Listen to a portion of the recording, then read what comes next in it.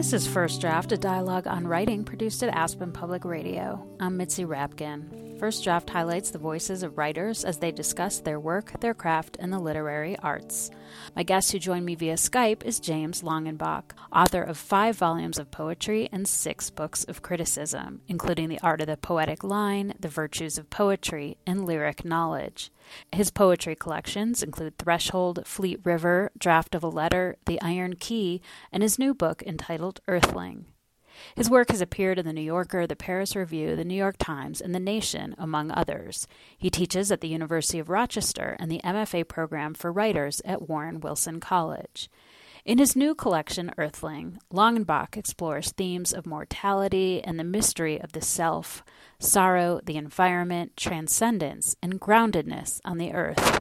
We began the discussion focused on what transitions a group of poems into a coherent collection. I didn't begin with any notion of a theme or an idea. I don't work well that way. I'm not good at getting ideas, I suppose. But what happened was the first poem that I wrote was the last poem in the collection called Pastoral.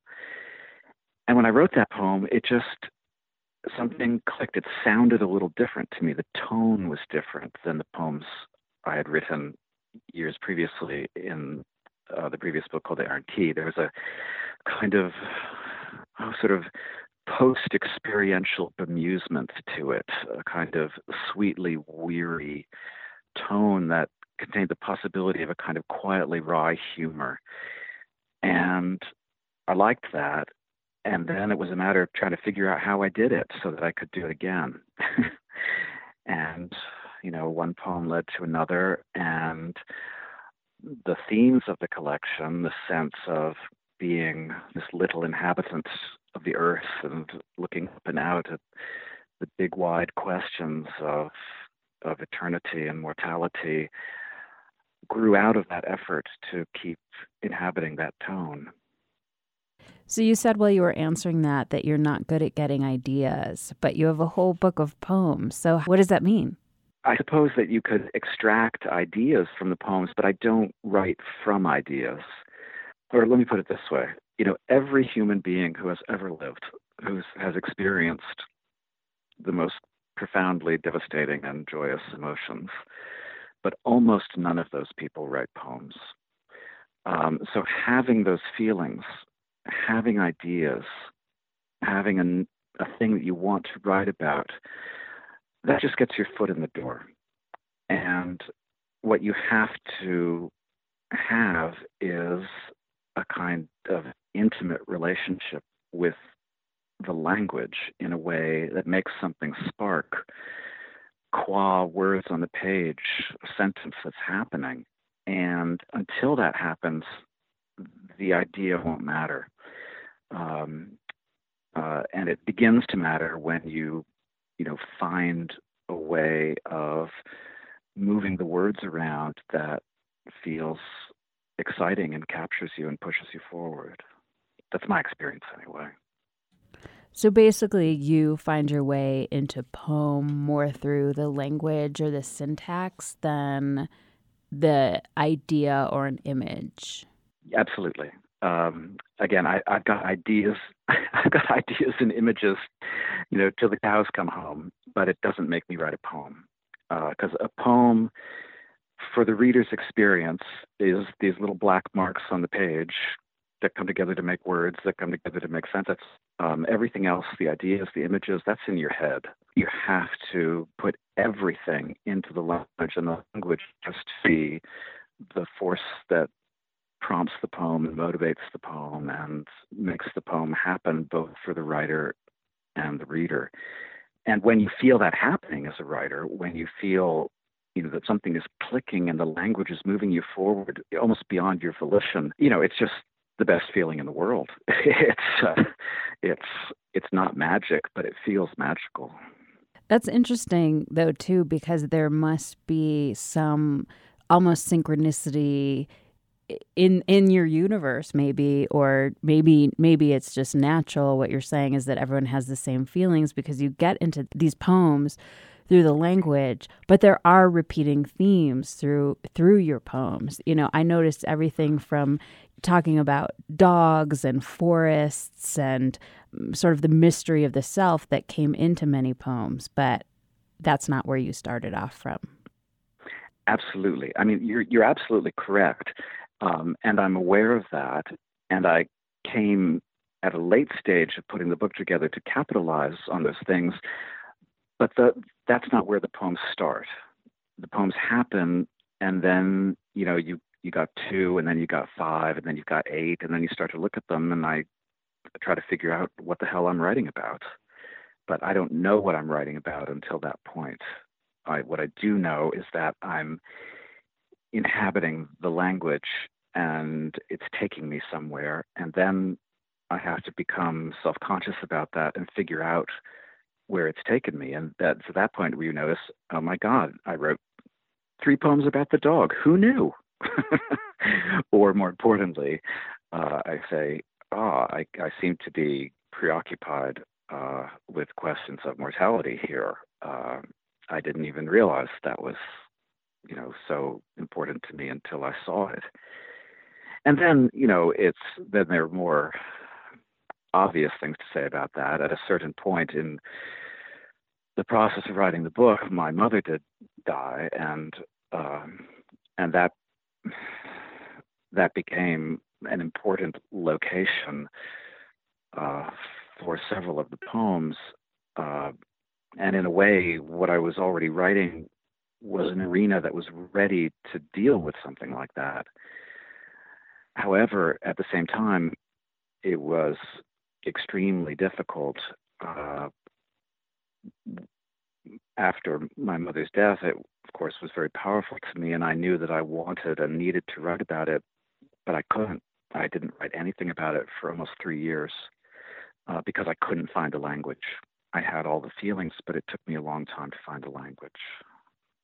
You're listening to First Draft, a dialogue on writing produced at Aspen Public Radio. I'm Mitzi Rapkin. My guest who joined me via Skype is James Longenbach, author of 5 poetry collections, including Earthling, and 6 books of criticism. A lot of your poems have the forest in them. It's either a setting, it's being lost and found in the forest, it's trees growing, maybe even magically in the desert. So right. I did figure that the forest was more than the forest in your poems, but yeah, I know you live near a tiny little forest on a hill, but right. Tell me about the forest, the imagery or the real meaning for that for you. Well, certainly, as you point out, across the street from me is a place called Cobb's Hill, and there is a reservoir there and a very beautiful little old-growth tree forest, right there on the edge of the city, and the edge of suburbia. And it's a location where I go running all the time, and which I find really interesting.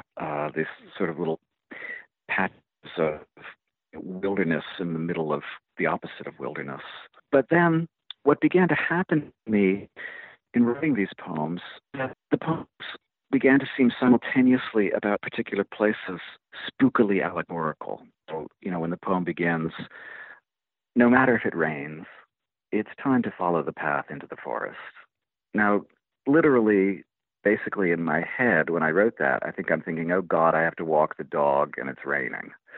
But if I put it that way, it starts to sound like I'm talking about something mysterious and allegorical, the path, the forest, we must go.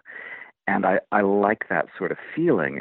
It's part of that tone that you're working with event that seems completely ordinary and mundane, yet at the same time weirdly on the cusp of reality. And it's a way of thinking about poetic language that really interests me because it's not so common, it seems to me, in contemporary poetry. If you go back, through great poets in the language to Blake or Marvell or something, you see it all the time. Language that seems blatantly symbolic of a world other than the one that's just right there at your feet. But most contemporary poetry, say since Robert Lowell in the middle of the 20th century, has tried to use language to just put us right here in the real, in the life of the speaker of the poem. So I liked the sense of recuperating allegory and otherworldliness and a sense of the mysterious beyondness of what might seem like ordinary experience, hence the forest.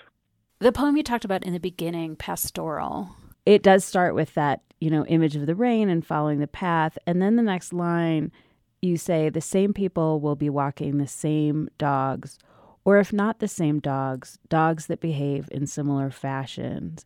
And one of the things I noticed through some of your poems, you have another line in a poem. It's a longer poem. It is called Climate of Reason, where at the end, the speaker is in the desert, and it says in the middle of the desert, right. You might be anyone. And I was curious throughout some of your poems, I wrote down sort of, what can we learn from sameness? Meaning, is there a generic quality we all share of just being alive, where maybe we're not interchangeable, but I felt like that was something you were saying. Not that we were interchangeable, but that we could be anyone, maybe? Yeah. I think, I suppose this is something that I've come to by having spent so many years trying to be a writer. Because one of the things I've realized, and in a way this is obvious, but it's also very difficult, is that over the years, when you're working at writing, trying to be the writer that you are, it's actually really difficult to sound like yourself on the page. And it seems like that ought to be the easiest thing in the world. It seems like it ought to be easy, like waking up and looking in the mirror and going, oh, there I am. But it's not like that at all. It's really, really hard to get those words on the page perfectly to embody the way you think, or the way you speak, or the way you feel about things, to get it actually to sound just like you. So because I'm so aware of the work it takes simply to be yourself on the page, I suppose that makes me think about that as a beautiful conundrum that's taking place not only in the act of writing, but just in the act of being alive. How do we become ourselves? How do we continually recognize ourselves? What is both scary and attractive about losing a sense of self by going out into the world in some kind of threatening way, and then recuperating that sense of self, rebuilding it again in some way? So I think you're right. The poems end up being about those kinds of issues. And for me, it grows out of the very act of trying to make those poems. Yeah, you also have a line in that poem that says, did you know it takes 1,000,000 seeds to make one tree? Your chances of surviving in the forest, of replicating yourself, are slim. And to me, I sort of took that as, like, it is so amazing that we're even here on this planet. But I'm curious about this of your idea of replicating yourself. What were you thinking about? Well, I suppose I'd read this quite wonderful book about trees, and I'm ashamed that I can't remember the author because it's an amazing book. And it's one of those books that I never imagined I would be that interested in trees, that I would read a 600-page meticulous account of how trees grow and reproduce themselves and behave, as it were, in different situations.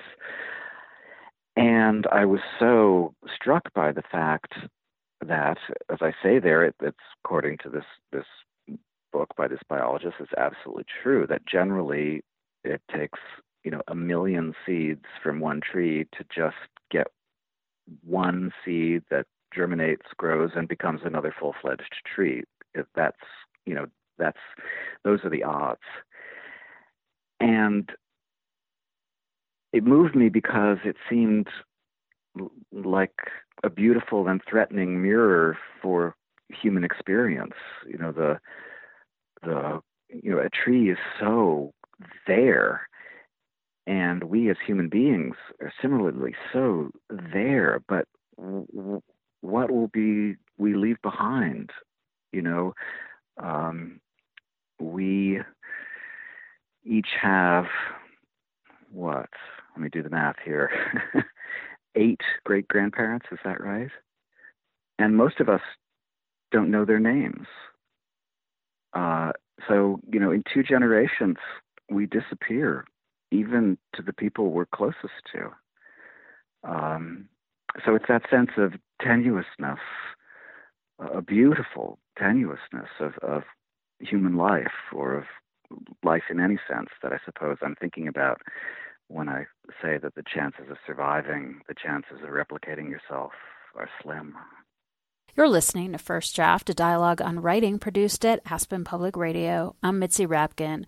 My guest who joined me via Skype is James Longenbach, author of 5 poetry collections, including Earthling, and 6 books of criticism. I want to talk about this poem called The Harbor. It has 6 parts, and it's, I think it's really deep into these questions about when you love something deeply, your mother's death, who we are in the universe. This line, which I loved, which is more mysterious, more inexplicable, dying or staying alive. So can you talk about maybe getting all of these questions about speaker and subject and death and mortality around this idea of a harbor? It's a terrific question, and I know it's a terrific question because I've never thought about it. Here's where I could start. I was rereading Proust.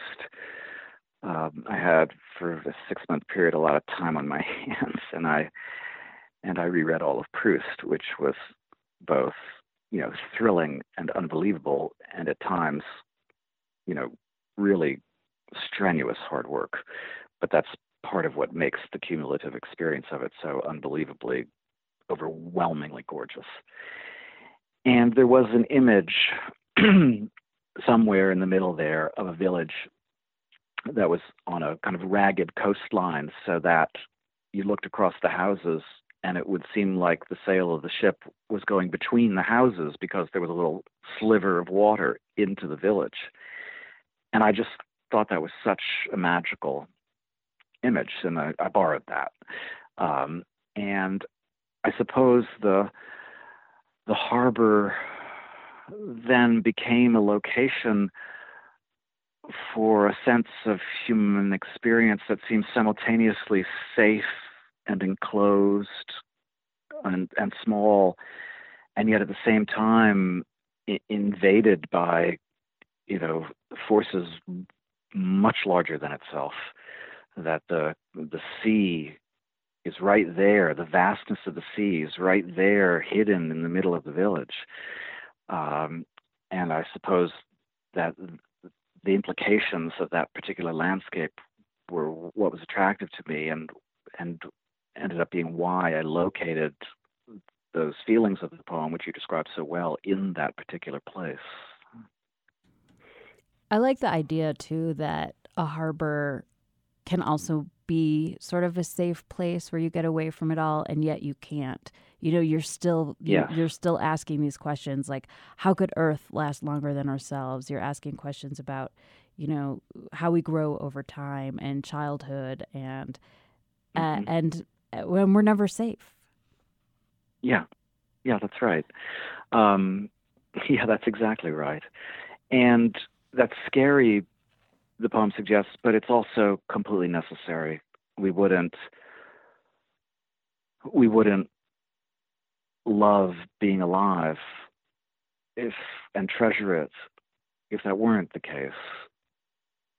And I suppose the poem is about really facing the implications of that, facing the implications of the knowledge of one's mortality, and acknowledging how just deeply scary that is. but also recognizing how it, and really it alone, is what throws you back into your beautiful love relationship with being alive. Which brings me to the title, Earthling, which is a poem in the book. It's Mm-hmm. what joins us all. We're all Earthlings, as far as I know. But it's Yeah. also a kind of bird. And I'm wondering if you can just share some thoughts you had about the title. Well, the title came to me, I'd say, about 2/3 of the way through the making of these poems. And it came to me in a particular way because, as the epigraph to the book suggests, and I didn't know this until I discovered this just a few years ago, though we think, or I always thought of the word earthling as being a product of sort of 1950s science fiction culture. Take me to your leader. The word is actually one of the oldest words in the English language, and it means it's like our original word for a plowman. An earthling is someone who takes care of the earth, who inhabits the fecundity of the land. Um, and in the very old Anglo-Saxon texts in which the original forms of this word appear with that meaning, it also ends up referring to a bird that it's theorized followed the plow, a particular kind of bird that followed the plow to try to scavenge the scattered seeds or whatever was happening there. And I like that too, that there was this multiplicity of meanings. It spoke to my basic sense of, as you say, all of us as being these little beings that are placed on earth and are intimate with the earth. And yet it was also this bird that is this being that has this ability to fly above and transcend. So I was entranced with all of that, and yet I didn't want the sort of David Bowie connotations of the word to go away. I wanted there to be the sort of ghost of that. I liked that feeling too. So in the little poem that I called Earthling, it's probably the shortest poem in the book, and it's a weird little thing. It's about sort of looking up and imagining whatever it is, the gods in heaven, preparing a beautiful meal for us, and how how it's a gift, and we want to go there, but we don't want to go there. Can't we eat later? Can't we play a little bit longer before we have to do this? So those are all the things that came together and that I was thinking about when I used that title to gather the poems up. You're listening to First Draft, a dialogue on writing produced at Aspen Public Radio. I'm Mitzi Rapkin. My guest who joined me via Skype is James Longenbach, author of 5 poetry collections, including Earthling, and 6 books of criticism. Can you read from an author that speaks to you or influenced you as a writer? In thinking about this, there are a lot of things I could choose. I love language, and I love literature as much as I love any other kind of experience. But what I've chosen is a novel, a passage on the last page of a novel called Fading My Parmachene Belle. It was published in 1987 by Joanna Scott, an American novelist. And she is my wife.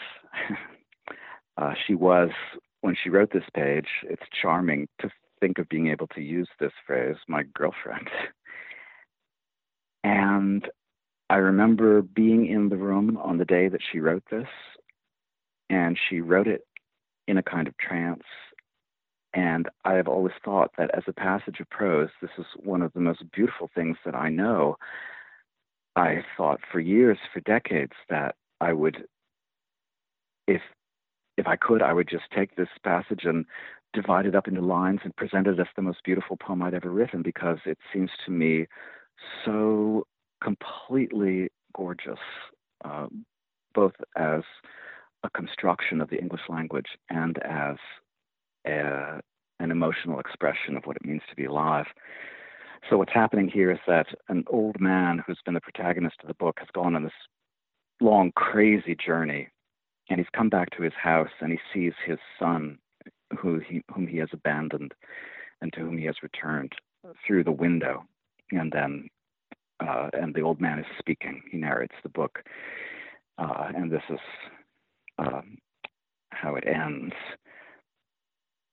I pound my fist against the glass. The window does not shatter.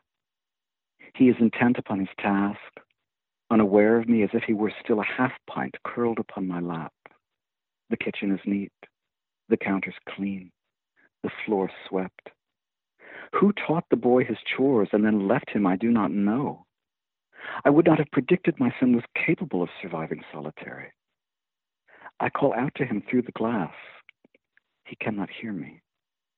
Is there a scar upon his brow? Has he forgiven me? He cannot hear me over the rain. This is the reason. There is a foul magic in the night. The sky assaults us. The rain creates a din upon the roof, claps into puddles, strikes the glass. The wind pursues its maelstrom course around the house. We are so close, yet I cannot enter. The heavens drown out my voice. He does not know that I have come home for him. He need not be alone, if only he would turn. Do you want to say anything else about that? Yeah, well, just reading it moves me deeply in a way that's moved me many times before, because of the cadences of the language, the repetitions, the gorgeous, palpable, visually imagistic clarity of the writing. And then just the sentiment of it is so poignantly moving to me. The flawed, troubled, misguided love that's being expressed by being so close to someone and yet divided from them, forever separate by that glass, by that window. I mean, it just seems primally evocative of something deep about the human condition to me, at the same time that it is about particular characters in a particular narrative. So in all these ways, it moves me, and it moves me because I just remember the day, the moment in which it was written, and I was there. And it shaped my life completely. Can you read something that you wrote? Maybe it was really hard or changed a lot from the first draft, or just something that you like. Sure. I think I'll take you up on the really hard part. And this will amplify something I had occasion to say earlier in our conversation, which was that after my mother's death, and I should say that she was very old and she died swiftly, so it was, all good in a number of ways, even though it was devastating. And as I said, it took me a long time to figure out how to write about that, or how to inhabit those feelings. And I had a lot of false starts, a lot of poems that didn't go anywhere. And it wasn't until I had this odd idea, for other reasons, of writing a poem that was spoken by a crocodile, that I was able to get at these feelings. So I'll read the first section of this poem called The Crocodile, which does not yet mention my mother, but it's setting up a voice that can do so. I don't mean it to be, a completely straightforward dramatic monologue, like you're supposed to actually believe that a crocodile is talking to you. You'll see that it sort of floats in and out of the speaker, sort of being the idea of a crocodile. So it seems simultaneously to be a person and this inarticulate beast talking to you. And it was the assumption of that voice that allowed me to access and write about the feelings with which I had been grappling. And so I worked a long time, and it was very hard to finally get to these lines, which are these. What I wanted was to lift my body in unnatural postures high above the earth, to dance, to live beyond ideas. Imagine feeling assured you were beautiful. Girls wanted to run their fingers over my skin. Also guys. I bit off their hands. If called to, I could wait beneath the water a long time. I could let a bird pick leeches from my tongue. So in the moment of youth when other people embrace passion, I fell back on discipline. My throat was capable of many different sounds, but the pleasure was in keeping silent, letting parts of me be seen. Sometimes a plover mistook me for a log, but that's not deception. I really look like a log. I survived the great extinctions. I pretended to be myself. To let you know me, I need only move my eyes. Do you want to say anything So that's the else? first section of this poem called The Crocodile, and then it goes on to, having created that voice, to talk about my mother and the loss of her. Do you want to talk about anything else with that? Perhaps if I just read these few more lines from the fourth section, where this is the climax of the poem, and you'll see that it's imagining the death of someone as if through the eyes of this inarticulate beast, the crocodile, but at the same time giving you access to some very intimate and private human experience. So these are the lines. When my mother died, I was right beside her. She'd been unconscious for a day. My sister and my father were there too. I leaned down close to her left ear. I whispered, "Thank you for everything you did for me. Thank you especially for what you did for our girls." Then, immediately, the color left her face. She was no longer in her body, and she sank beneath the lagoon. My hope is that, that final line, where these very humanly vulnerable lines suddenly explode back into the imagined world of the crocodile in the lagoon, that there's a kind of, quiet, unnerving magic to that, or that's what I felt.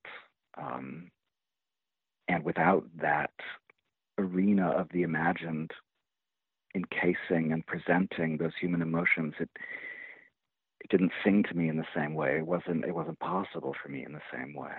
So I had to, by creating this fiction of another kind of speaker, it paradoxically brought me closer to the reality of what I had experienced and felt and said. One of my favorite lines is in that poem. You just write, "Someday I won't be hungry," which I find so devastating and funny at the same time. Thank you. Yeah. The poem tonally is various, and though it's a very serious poem and talking about harrowing things, there are moments in it that are kind of wryly funny at the same time, and I appreciate that you hear that. There's a kind of silly, abject weariness to that line that I also find amusing. I'm glad it comes through. Yeah, because you're like, oh yeah, right. Exactly.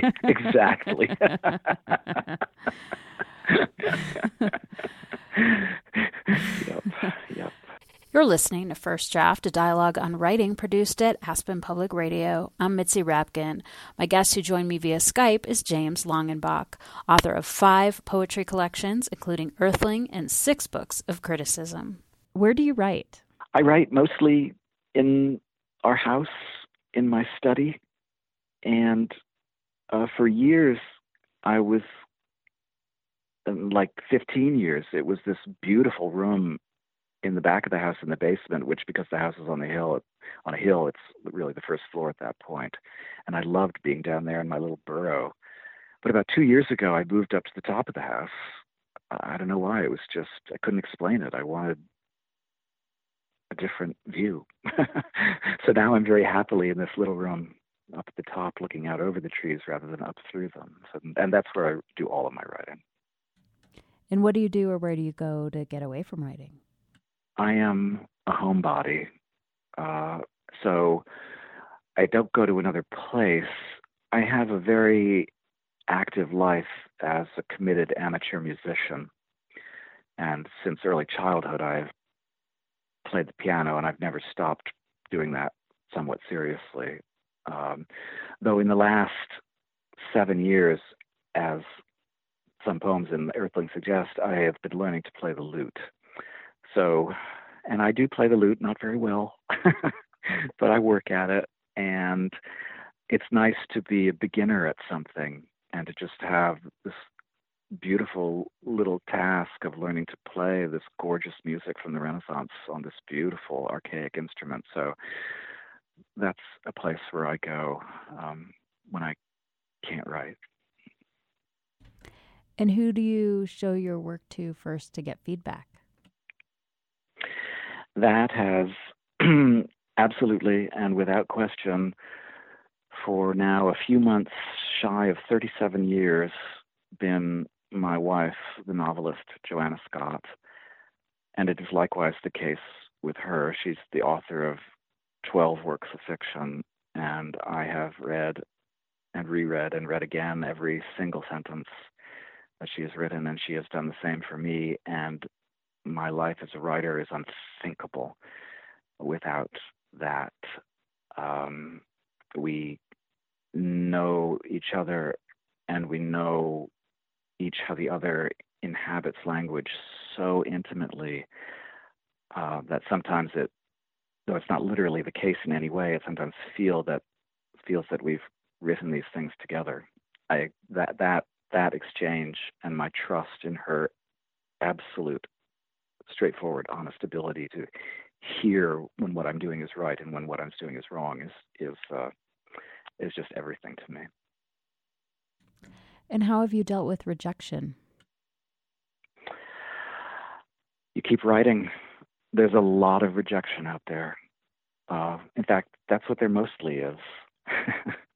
Even when you write a book and you're proud of it, you feel good for about 10 seconds. And then, you're back in the wilderness.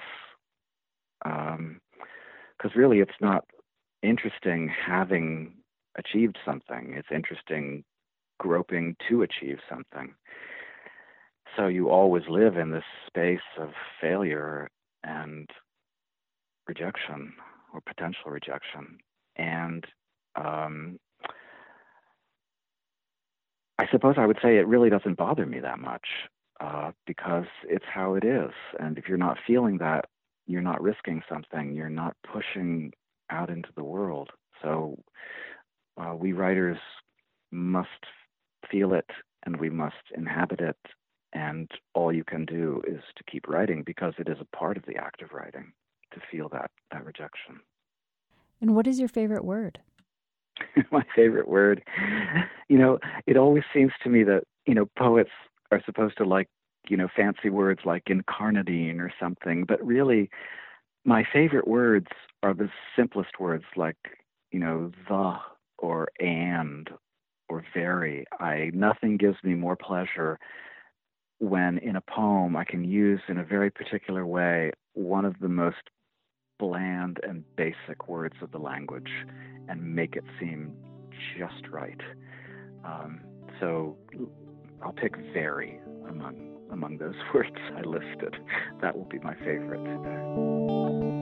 You've been listening to First Draft, a dialogue on writing produced at Aspen Public Radio. My guest who joined me via Skype was poet James Longenbach. His latest collection is called Earthling. You can follow First Draft on Facebook. Just look for First Draft, a dialogue on writing, and click like, and on Twitter at First Draft APR. You can email me at firstdraftwriters@gmail.com. The theme music for First Draft was produced and performed by Murph Mahaffey. I'm Mitzi Rapkin. Thanks for listening.